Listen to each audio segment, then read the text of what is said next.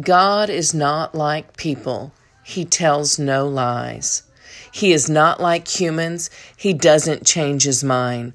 When he says something, he does it. When he makes a promise, he keeps it. That's today's bold truth coming from Numbers 23:19 in God's Word translation, the GWT. And I just love that. So today, be encouraged.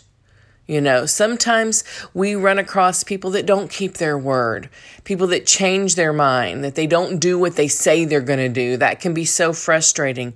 But guess what? When God makes a promise, he keeps it. Go find all the promises in his word that you're needing today. His hand is not shortened. There's not a need that he can't meet.